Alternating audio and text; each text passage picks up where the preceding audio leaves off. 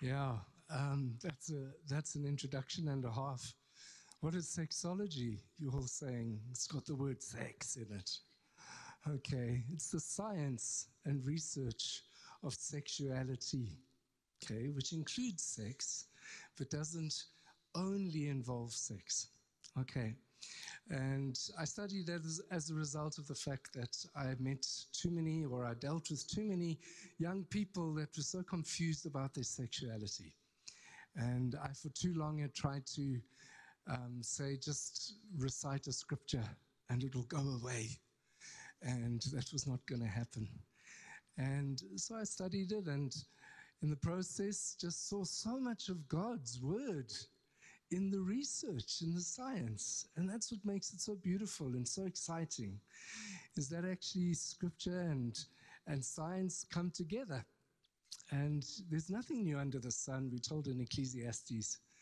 And so no matter of what the sexuality world we live in, which is very hypersexualized at the moment, but, you know, in Jesus' time and in times before that, it was pretty bad and maybe worse. Okay, so there's nothing new under the sun, but God has answers. And it is weird coming up here after this amazing time of worship, especially to talk about this topic, but it's not as well. Because sexuality is all about being intimate. It's all about being close. It's all about saying, "You my one and only." And nothing else comes between me and you. That's what real intimacy is about. And that's what we did this evening. And if we can just get that, that is such a gift for us to remember. So tonight I'm talking about singleness and sexuality. I know there are married couples here, but that's okay. Single people, I just want to say I celebrate you. I really do. And I mean that. Because I think we live in a church culture that really undermines single people. And when they get a bit older, we're saying, uh-oh, what's happening here? Is it going to be in the next year or two? And is there someone on the scene? And Paul writes in 1 Corinthians 7, I'm not going to read it, but I will paraphrase it. And he says, don't get married. Really don't. Because when you get married, you've got divided focus, man. All right? If you stay unmarried, then you can focus on the kingdom. You can focus on what God has for you. You can focus on what needs to be happening in the church and in the world. But he says it's only for those who are called to it. Because there are those that actually can't cope with it. And so maybe he's saying that we're lesser beings if we have to get married. But anyway, let's move on from that. All right? But I really want to say that in my counseling, I think a lot of the time, many of the issues that I counsel are because of a poor understanding of the beauty of being single. It's a beautiful thing because you can focus with more intention. You don't have babies crying. You don't have nappies to change. You can sleep through the night. Okay? You don't even have to make sure that your wife is feeling okay today. All right? I know I'm perfect. My wife, Jen, doesn't have to. We've been married 33 years. We have 2 children and 1.5 grandchildren. No, 1 in 6 ninths. Okay? And it's beautiful to be married, but there are times where, man, we think, it'd be nice just to be free a bit, eh? Okay. But I'm not saying don't get married. So, in order to really understand this whole issue of singleness, I want to give you a whole lot of things. And I've heard in Joburg, that you're really clever. So, okay, and so you're going to get a barrage of information tonight. Are you ready? Okay, you ready? Okay, because there's going to be a lot coming, all right? So we're going to be looking at biblical worldviews around sex and sexuality that we can relate to singleness. And right at the end, we're going to be very practical, so don't worry about it. Okay, it's going to get there. All right, so we're going to switch it on, André. There we go. Okay, we're going to skip that one. All right, we're going to go to straight to sexuality. What is sexuality? It's a big term, okay? And I need you to understand this because we need to know what sexuality is in order to understand that sex and sexuality is not only about marriage, okay? And Paul writes about it in Thessalonians because he was in this place called Thessalonica, which is in Greece. And there were so many gods being worshipped, Aphrodite and all those kinds of things. If you went to the temple of Aphrodite, there were over 1,000 prostitutes waiting for you because they knew that if you had sex with the prostitutes, they had your heart. They knew. The dark world understands the power of sex. But anyway, so he's speaking to these young believers and he says to them, hey guys, if you want to actually grow close to God, then you're going to have to, each of you should learn to control your own body in a way that is holy and honorable, not in passionate lust like the pagans who do not know God, and that in this matter no one should wrong or take advantage of a brother or a sister. Okay? This is so key. We need to learn to control our body. We've got to know it. We've got to understand it. All right? So that we don't fall into pagan practices. All right? And they are hectic. You've got to see what those practices involve. But then the other thing, which is so important, is that we do not inadvertently, that's by mistake, hurt our brother or sister. And we have one of the highest rates of gender-based violence in the world. Okay? And so an understanding of sexuality and really going to God on it and saying, I need to know my body so I can help somebody else know their body that is beautiful and created by God and needs to actually be kept holy, can actually change a whole systemic problem. Okay? So what we're talking about is huge. The implications of it are huge. Okay? So sexuality, and I've got a diagram there. I'm not even going to go through it. All I'm wanting you to realize is that we need to, as people, whether we are married or not, learn to understand our body, not only our physical being, but yes, we do need to understand that. But the way we think and feel, we need to be able to start understanding and being aware and self-aware before we try to change anybody else. We need to learn that. And that's whether we are married or not, and especially, I think, if we are single. I want to talk about covenant, because covenant is a beautiful thing. Anybody heard about covenant before? Some of you. Okay, there are 7 covenants in the Bible, all right? And the first one was made in Eden between God and Adam and Eve, all right? A covenant is a promise that God actually establishes, and he makes it with mankind. And it's a wonderful promise that actually has a whole lot of boundaries in it that are not to take away the joy and pleasure of life, but they're actually there to fulfill the joy and pleasure of living in God's incredible plan for our lives. Okay? A covenant is a gift that God gave man, and he made it with Adam and Eve at the beginning. Then they did what they did. Then he made it with the Israelites. And then they did what they did. And then he realized The only way that I'm going to be able to show my people that I love them with a covenant love that I actually want to instill on this earth is by sending my son, Jesus Christ. So covenant is a huge thing. It is something that God instituted, and it's something that God empowers us to fulfill. We can't fulfill covenant without God. It is something that extends beyond time, right? And it's an unconditional promise between us and an incredibly loving Father. And in this covenant, God actually says to us, you are so precious to me, and I have ways in which you can live to see miracles happen wherever you go. That's this covenant that God has for us. And he made it with Adam and Eve right at the beginning.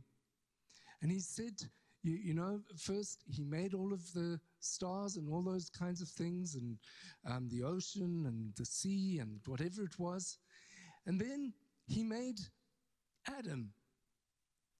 And he said to Adam, you know what? I'm going to let you go, and you must go and give a name to all of the animals.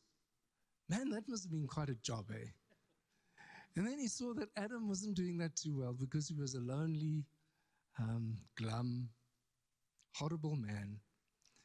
Okay, and then he made Eve, all right, because he said that it's not good for Adam to be alone. I'm going there. Okay, it's not good for Adam to be alone. So he actually made Eve so that Adam could have a counterpart and somebody to complete him. So that he wasn't glum, he could actually be joyful.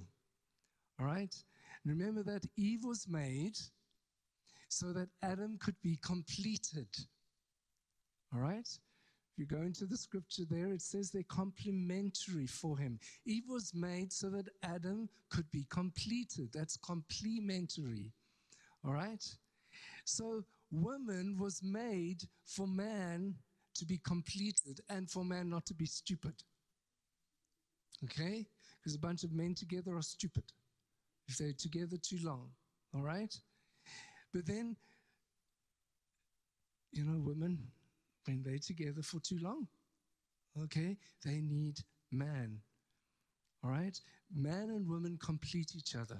And it's so important that we see that. There's not one above the other. We're just there to complete each other. Now, Eve was not made for Adam to have sex. Eve was not made for Adam to get married.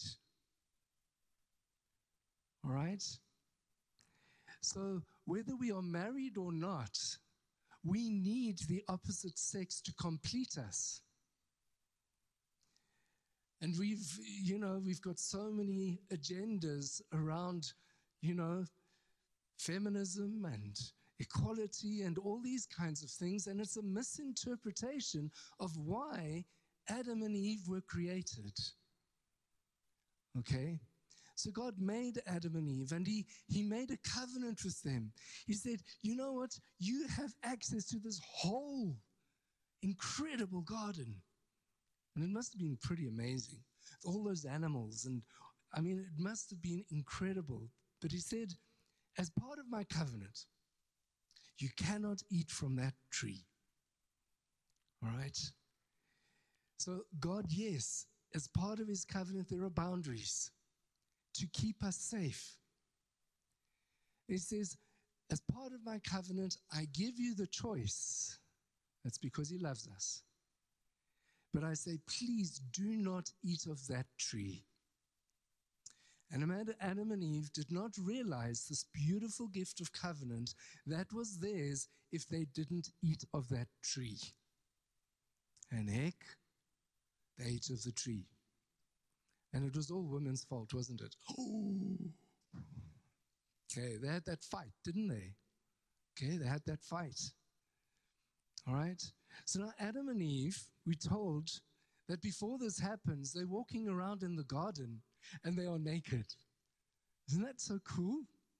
Walking around naked. And they meet with God in the night, in the evening, it says in the early evening, when the sun's going down, and, it must be so amazing. And so if they are naked, is God naked? Oh. And if God is naked and he is man and woman, what genitals? Anyway, okay, but you get the deal here. In this place of covenant, there is this beautiful place of being naked and no shame.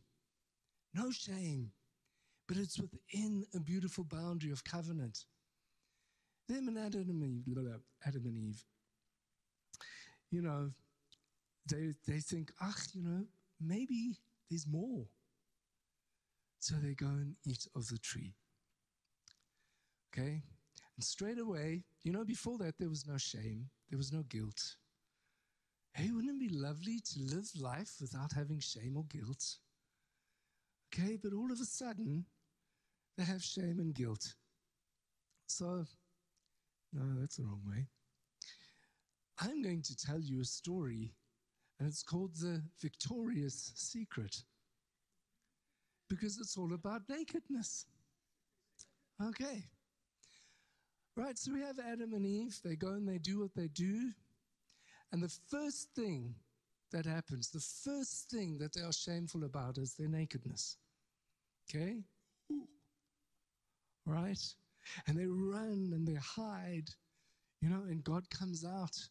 He says, "Where are you, Adam?" As if he didn't know. But anyway, they were not exposed to God anymore. They had hidden. All right? And then they go and they pick fig leaves. Have you seen fig leaves? They've got little hairs on one side. All right? And they pick these fig leaves and they sew them up and they put them on. Okay, so imagine this. And it must have been so itchy. All right? And God sees this. All right? He knows what they've done, and it hurts his heart so badly. Hurts his heart so badly. And he sees that they've tried to make an option to cover their nakedness. And so he kills and slaughters the first beast for one thing only, to cover nakedness. Right? That's how incredibly precious nakedness is. Right? So there we've got the lamb that was slaughtered. Okay? It's a bit of a foreshadow, isn't it? We don't know if it was a lamb, but we've got a lamb there. Okay. All right? So the lamb or something was slaughtered so that there could be a covering. Then we go on to Ezekiel 44:17-19. Now, does anybody like pageantry and royals and the monarchy and I'm alone. Okay, so I just love the fact that there is incredible music that comes with it all. All right, and there's incredible symbolism. And yesterday when Charles, I only saw it last night late, when Charles was invested as the leader of the church, what they do is they actually hid him and they took off all of his robes, so he only had a very thin linen shirt on with his pants, don't worry, okay? And then they anointed him. They anointed his breast, that's why they hid it, and they anointed his head and his hands. Okay, and I think one of the most amazing moments for me was when they took, and what they do is they actually put a cage around him, but not a cage, but anyway, something around him so that nobody sees it. But when they take it away, you see him so naked. There is just such a sense of, with all of this dignity and kingship and greatness, he's just a man. So anyway, when we go to Ezekiel 44, it speaks about undergarments. I mean, really? And the undergarments are of the priests. The priests had to wear special undergarments when they went into the Holy of Holies. And the undergarments could not be made out of wool, because then they would sweat and they'd stink. But anyway, I think that's why. Right? They had to be made of pure linen. And so when they went in and they met with God, they came out, and you know what? There was an instruction that those clothes, and especially the undergarments, needed to be put somewhere safe so that nobody would touch them lest they were infected with the holiness of what happened in the holy place, most holy place. Right? So basically, if they touched those undergarments, they would have died because nobody was holy enough. Isn't that weird? Undergarments. All right? But I think just again, it's highlighting the fact that our nakedness is something so, so precious. All right? Then we go to Psalm 22, and Paul is actually prophesying of what's going to happen to Jesus. And he dies on the cross, and he actually prophesies that, and we sang so much about it tonight. He died on the cross naked. We don't see that picture anywhere. He didn't have a loincloth on. He was completely naked. And what happened was that they took his undergarments. They took his other clothes, but it also says they took his undergarments and they threw lots for them. How shameful. And it also says those undergarments were priestly undergarments. They were made out of linen. So here we have Jesus on the cross, completely naked, on a hill at a time of huge festivities. And the road from Jericho to other places came past. And here you have the Son of God, completely naked, with it all showing. And what was he doing in that moment? He was sharing the fact that we can reinstate holiness to our nakedness. And that is huge, guys. But that's how important nakedness is. So why am I speaking about this and, singleness? Because it actually has huge implications for how we treat our bodies and other people's bodies. Okay? It also has huge implications for what we look at in terms of porn and in terms of sexting and what goes on in our natural world around us. We've lost the incredible meaning and the beauty of nakedness. Okay, I'm going to say more about that. Let's move on. We go to Ham. This isn't a covenant as such, all right? But Ham, he planted some vineyards, got lots of them in Cape Town, okay? And he made wine, and it must have been wine with a very high alcohol content. And he got terribly drunk. And he eventually found himself in his tent. And he was lying there, and my word, something must have looked really bad. But anyway, he was lying there naked. And his youngest son, Ham, walked in, saw his dad, and he ran out. And he found Shem and Japheth, his brothers, and okay? Now, their response was pretty hectic. They decided they would take a cloak and hold it up behind them, like it is there, walk in backwards, and cover their dad. So, yeah, that's good. Good on you. Covered dad. But it must have been as a result of what Ham had said. And it must have been quite shocking in terms of what Ham had seen. So now Noah wakes up, comes out of his stupor, finds out the story, and what does he do? He curses Ham for what he did concerning his nakedness.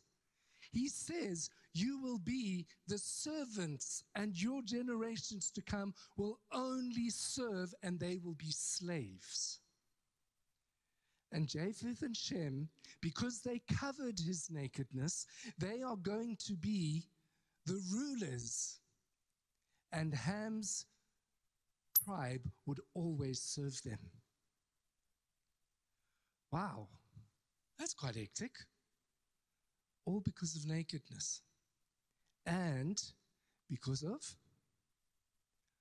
what he did with the nakedness. Okay, so we will walk around and we will see people naked. Okay, and we mustn't go around saying, oh, we've got to be holy and we don't look. You know, we can't look. We go to the gym and for some reason we see someone naked, and it's not like we've got to say, oh, woe is me, I'm going to be a slave and all that. No. The issue was not what Ham saw, it was what he did with what he saw. You get it? It was what he did with what he saw. He gloated and he mocked. All right? Now think about it. What happened with Jesus? His undergarments were gloated over, they were mocked, and they were actually then had lots cast for them. All right? So, our nakedness is so important, but it's not a matter of not seeing nakedness, it's what we do with it.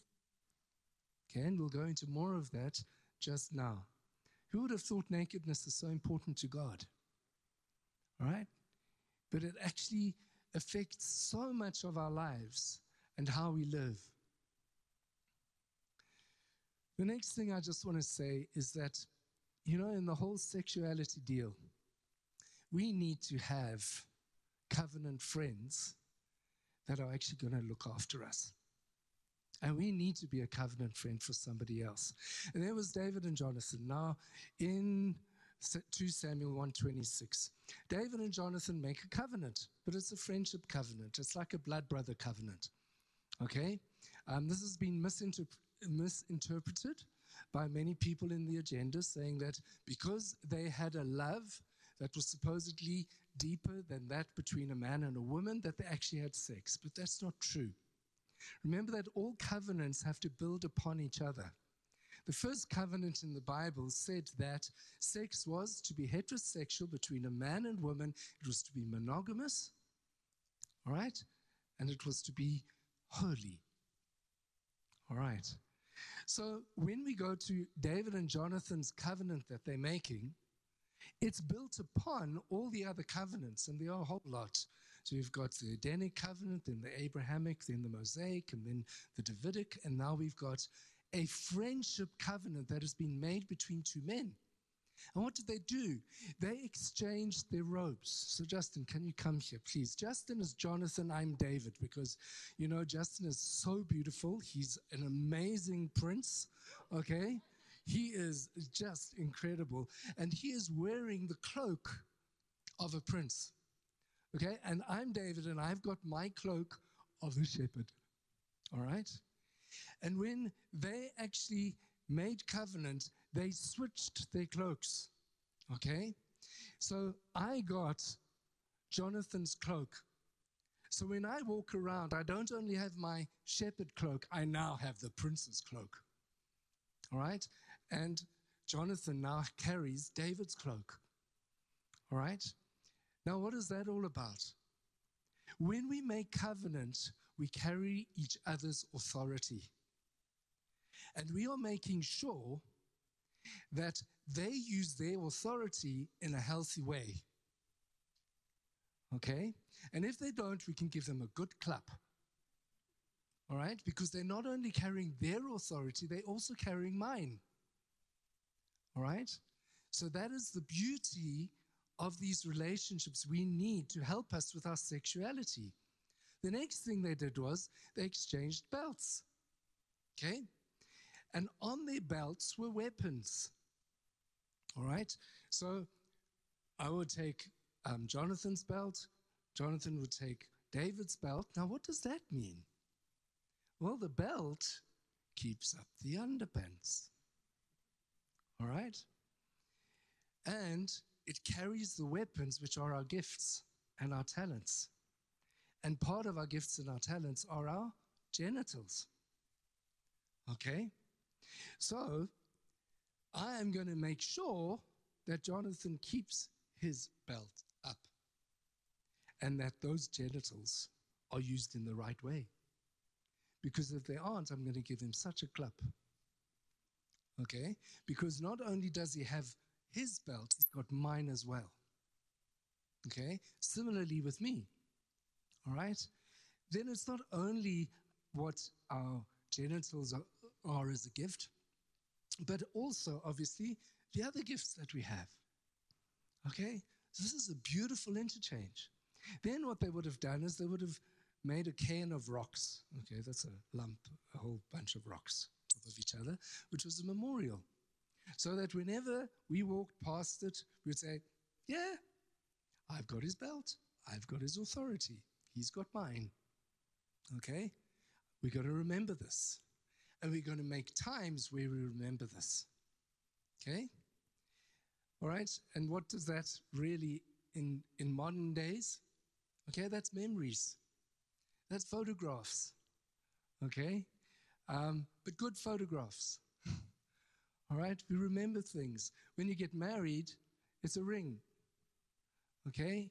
And the greatest memory, or maybe the greatest memory, I mustn't say that, is a child becomes a memorial, a reminder of the covenant that has happened. Okay. So then lastly, there was blood that was shed as well. Remember that every covenant that happened, and we saw that in Eden, included blood being shed. So thank you so much, Jonathan. All right, I'm going to check up on you. All right, but you have to check up on me. What am I saying, folks? We need covenant relationships in our lives. Okay? And we need to realize what we are actually doing and doing for each other. And I want to say we need to be careful who we make them with. Don't say you're making covenant relationships and somebody's going to help you with your sexuality with somebody who is just not a believer, couldn't really be bothered. That's not helpful. So I'd really encourage you to find somebody that's maybe a bit older. Okay, I don't know if Jonathan and David, if there was an age difference, but anyway, it doesn't matter. But find somebody that is a bit older that can carry your authority and help you to live it in a healthy way, that can make sure your pants are up, that can make sure that you are using your tools or your weapons in the right way. Okay?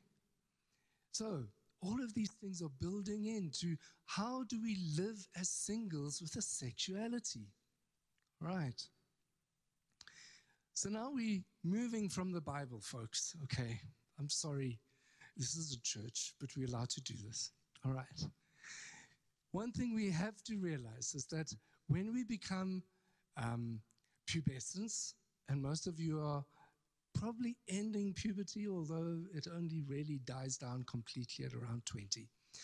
Okay, we are starting to experience the normal sexual cycle. Now look at this. It starts with desire. Then it goes to excitement, then it goes to plateau, then orgasm. Yes, I said orgasm in church. Okay? Orgasm, then resolution. Okay. All right. So that is the normal sexual cycle. All right? Now, why am I telling you this? Not just so that I can freak you out or I don't know. I'm telling you this because of the hormonal interchanges that are happening there. Okay? Desire actually doesn't really have hormones. It's got a whole lot of hormones, but there's not one specific one. But when it comes to excitement, all right, you have the release of adrenaline. Okay? So we all know that when we get excited about a friend, okay, or we have a romantic attachment, our heart goes, okay, that's adrenaline. That's adrenaline, and that's part of romance. And that's good. But if you stay in that stage all the time, you're going to die. Okay, So adrenaline is released during excitement. Then plateau happens, and during plateau, you have the release of endorphins. Okay, now endorphins, remember dolphins, they always smile. Okay, they're the feel-good hormones. Okay, they make you feel completely invincible. Oh, you are just feeling so powerful. All right, then you go to orgasm, and when you have orgasm, and ejaculation is often linked to orgasm, right? You have the release of oxytocin in women and vasopressin in men. Now, those two hormones are really, really important. They are called attachment hormones. They cause you to attach to whatever it is you are having orgasm with.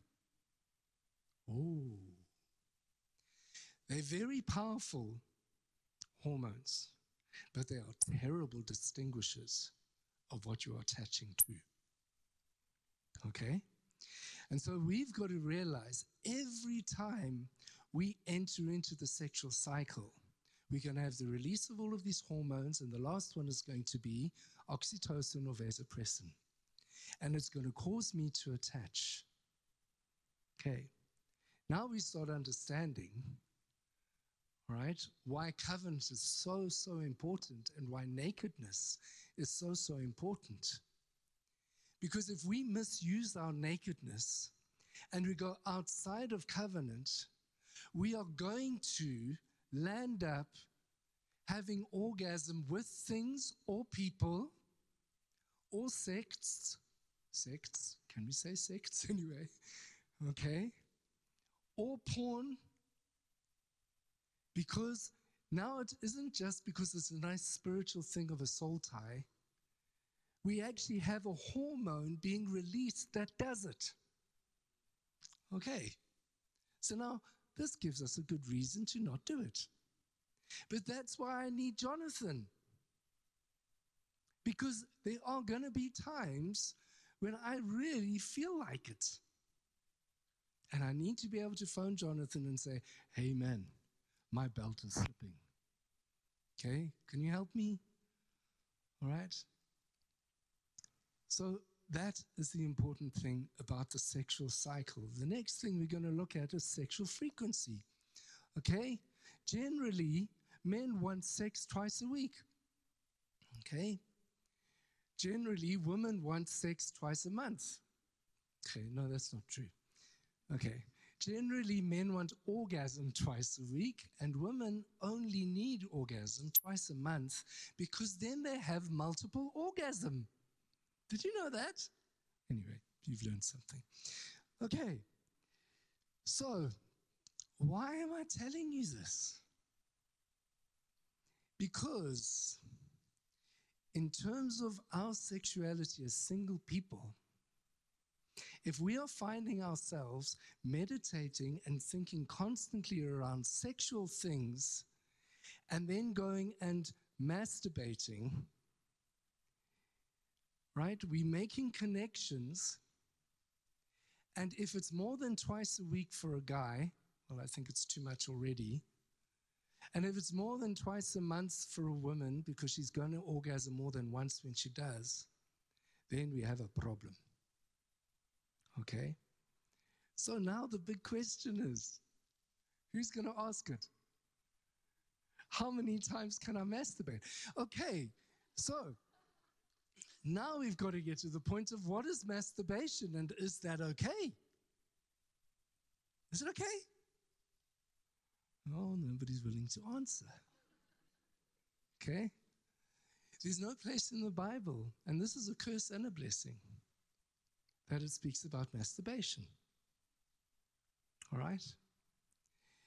But now we know, oopsie daisies, that every time masturbation occurs, there's going to be attachment. All right?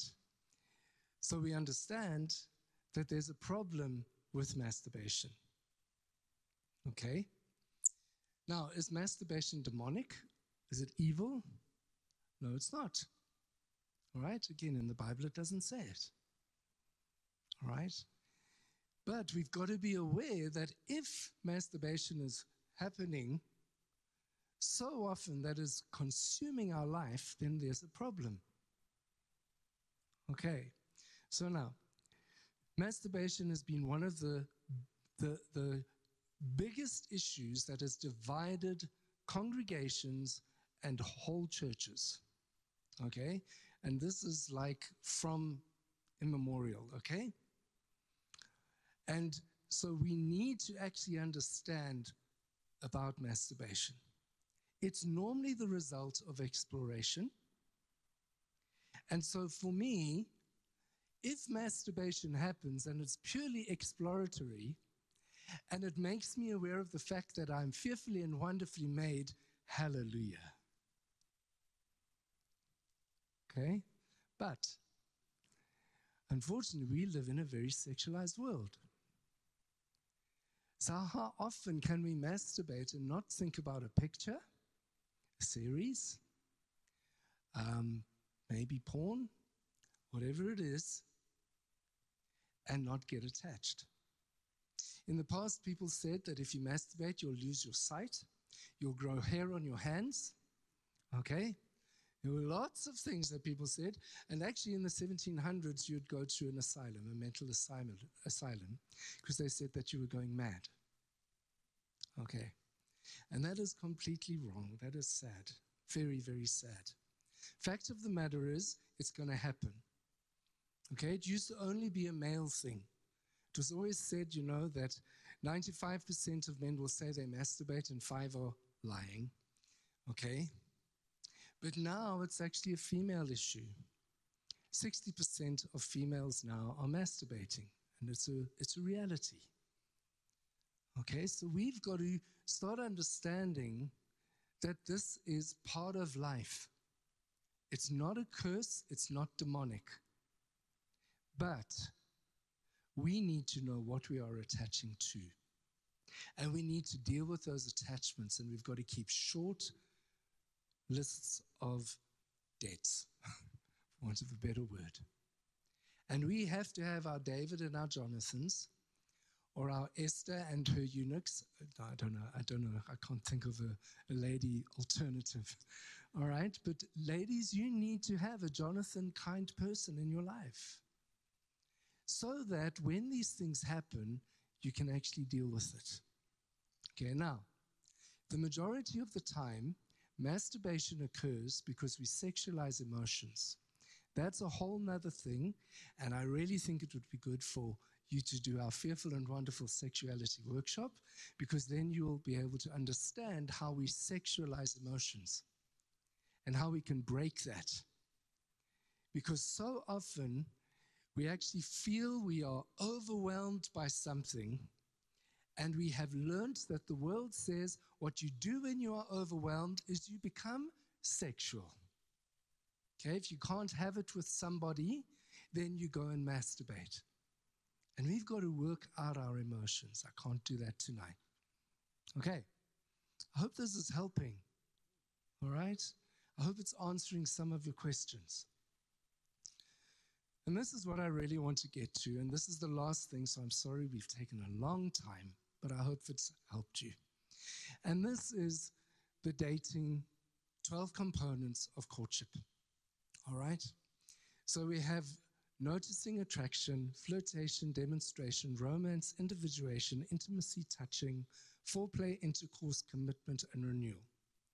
So if you are not married, where do you think you need to stop? Come on.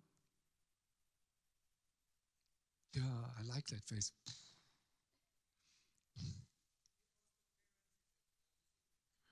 Oh, then those parents need a good clap. No, seriously, you've got to realize this. Okay, where is it safe as a single person to stop? Okay? Okay, what do you think? Romance. Romance. Is it wrong to romance if you're single? No. Okay.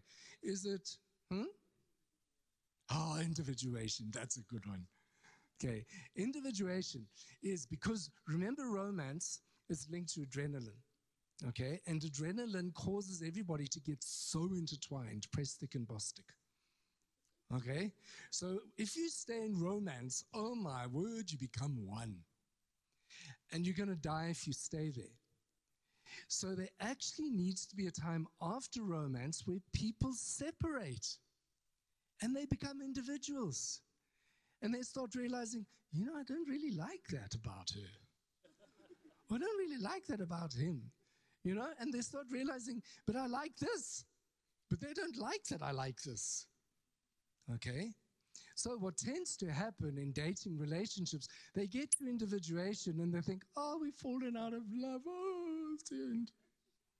Okay? Instead of realizing that actually, when you individuate and you find out about yourself, you have more to give. Oh, I like that. You have more to give. Okay? Because then you can actually be yourself. You're not trying to change yourself for your partner. And then you go into intimacy, and intimacy is knowing and being known. It doesn't mean sex. Intimacy is knowing and being known. Because you've individuated, you can know your partner better for who they really are, not because they're just trying to make you feel good. And they can know you better. All right? Okay, so do you think intimacy is okay? Individuation, okay? Yes. I know. Isn't it amazing? Woo. Woo. Okay, I'm not going there now. Okay, so, okay. Okay, 8A, 8B, 8C, 8 whatever. Okay. Yes, you're so clever. Man, you're so clever. Okay, so is it okay to notice somebody? Yes. Is it okay to be attracted to somebody? Is there anybody here that doesn't want to be attractive? You don't want to be attractive? Okay, we will pray for you, brother. Okay, there's a tank there, I think. We keep you under until you say, I want to be attractive. Okay, everybody actually wants to be noticed. It's the deepest thing in our being. We want to be noticed, therefore we want to be attractive and beautiful. It's one of the basic longings of our human heart. Okay, so attraction is okay. Flirtation, woo! Okay, yeah. Okay, and you know what the biggest problem is? That if you don't flirt, then you don't know if somebody else is flirting with you, and then you could really be up a boom. Seriously. And I've had to meet with some people who've said, come from this thing, you can't date, and they don't know how to flirt. Okay? And so I really want to, Paul's got this class on flirting. Okay. All right. So once you've flirted and it's all marvelous, okay, because he does it so well with Malign. You know that. It's incredible.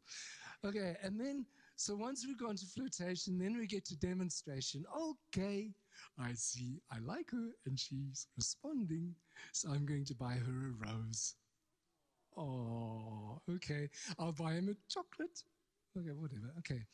Demonstration. Then there's romance. We're going to go out. And we're going to enjoy a meal together, all right? Or we're going to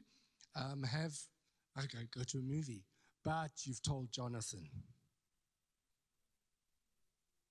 Got it? You've told Jonathan. So that you can be kept accountable. Once you've had romance, okay, then you're going to individuate, and you're going to think it's falling out of love. Okay, and you know what? Sometimes that's fine. Move on. Move on. Okay? You're not stuck together until you're married and you have the ring. Okay? So really, we don't have to worry about these things. Then we go to intimacy. Then we go to touching. Okay, so touching is the biggest deal here. Okay? 5 different kinds of touch. Functional touch. Okay? Functional touch. All right? My wife is 12% vision. When I walk with her, she holds my arm, and it's not sexual at all. Okay, I do not feel any flutters, okay? It's stopping somebody from falling in a hole or whatever it is, okay? It's functional, all right? Then we have rehabilitative touch that's going to the physiotherapist, okay? Ooh, whoa, okay? That's rehabilitative touch. Then we have caring touch. Oh, I'm so sorry. You'll be okay, all right? Doctors, Okay, nurses. Right? We need to express caring touch. All right? Unfortunately, we live in a world where too much is being misread in caring touch. Okay, and that is really, really sad. Okay, because it's now being told that if it's caring, it's actually sexual. And we've got to redeem that somehow, and I'm not sure how. Okay, so we've got caring touch. Then we have sensual touch. Okay, when my wife goes like this, oh. Okay, gaga, gaga. Okay, nothing wrong with sensual touch. Okay, it's absolutely fine. It's not causing blood to flow to different parts of your body and going whoop and whatever. Okay, sensual touch is just, it's so refreshing and so nice. And afterwards I feel just filled up. Okay? But there's a very fine line between sensual touch and erotic touch. Erotic touch is for the express purpose for blood to move to your genitals. Okay. And then obviously sexual touch is because you're gonna have sex. Okay.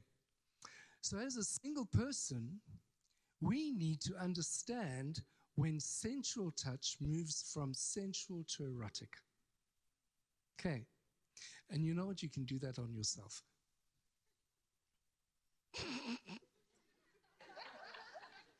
Paul said, learn about your bodies. Yeah, I know that sounds really weird, guys. It really does. I know that. But you've got to know which part of your body is so sensitive that it causes things to happen. And I'm being serious. We need to know that. So that when you are with somebody, you know when to stop. Okay?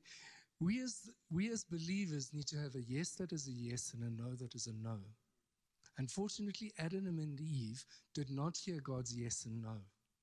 Look where it left them and where it leaves us today. Okay? And we've got to find out where that yes is and where that no is. And we've got to have a Jonathan that helps us make sure that it's actually a good space. And then we need a Jonathan to say, did you say no? And if you said no, did the other one actually honor your no? And that's where your Jonathan can go and give them a good clap. I'm being serious. Okay, one of the biggest issues in sexology is the issue of consent. Okay, if you do not know your no and your yes, you can't expect anybody to actually honor you. All right, and it gets to the point that when there is consent given, sex can happen. And then there are a whole lot of court cases where it's just about the fact, was consent given or not? And we've got to know our bodies because we have engorgements that go on and happen, and it sends a sign to the other person, and they think it's a yes. And we've got to understand that no, when that happens, I'm going to say no. Because my Jonathan's going to clap me as well. Okay? And it's going to protect you. It's keeping the covenant. All right. So in summary, guys, and I'm sorry I've taken so long. In summary, we need to keep our nakedness very, very holy and precious. Okay? We've got to be sure that we don't allow people to touch our special parts so that we get to a point of going into sexual touch that becomes dangerous.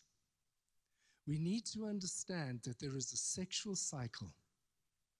We need to understand that as a single person, right, before I'm married, and that's even if you're dating, you are going to have sexual feelings, you're going to have erotic feelings, you're going to have arousal that occurs that may end in masturbation, and that needs to be spoken about with the Jonathan. Right? And when you speak about it, yeah, maybe it's a club, but it's also breaking a soul tie. Because it's not only happening physically now, it's happening in the spirit. Okay, and that's why I didn't show you all the stuff about the tabernacle, because sex is actually worship. It's very spiritual. Remember, we spoke about all of Aphrodite's prostitutes. They know that sex is very spiritual. Okay, so I hope that helps you to understand how you can engage singleness. You can enjoy, go back. You can enjoy up to 8C. Okay, A, B, C, D, E. Okay, and that's 8 sensual. And then you've got to work out when is sensual going to erotic. And I really want to encourage you to encourage your friends to enjoy those things. And I want to ask you, maybe even tonight, to make a decision on who your Jonathan is going to be. Okay? That's not a negotiable. All right? We need each other, and we need godly help in this process. So, Father God, I want to thank you for every person here. I want to thank you, Lord, that you've made us incredibly beautifully and wonderfully made. I thank you, Father God, that singleness is an incredible gift to the world and to the body of Christ. I thank you, Lord, that there is no need for us to have to rush from singleness into marriage. And Father, I want to ask that you'll come with your Holy Spirit and that you would soothe anybody that lives in guilt, that lives in deep disappointment as a result of having to be single and believing that the only way you're going to be fulfilled one day is if you are married.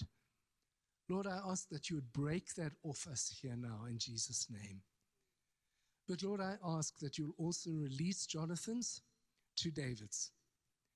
That, Father, you will create these relationships that can carry authority, that can make sure the belts are up in place and that the gifts and the weapons are being used wisely.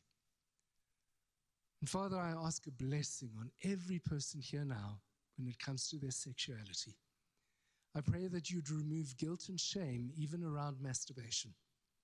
I pray, Father God, that where pornography is an issue, that start helping them to start understanding why they need it, instead of just being guilty and saying, well, at least I've lasted a day. Lord, I ask that your Holy Spirit would even come into their hearts now and help them to see the pain that they are covering with pornography and masturbation. Lord, I thank you that this is not shameful to you. This is not stuff that you run away from or you turn from and say it's all demonic. You created us with these urges, with these capacities. And Lord, I ask that you would move in us and that we would celebrate what you made and live in joy. So bless each one now in Jesus' mighty name. Amen.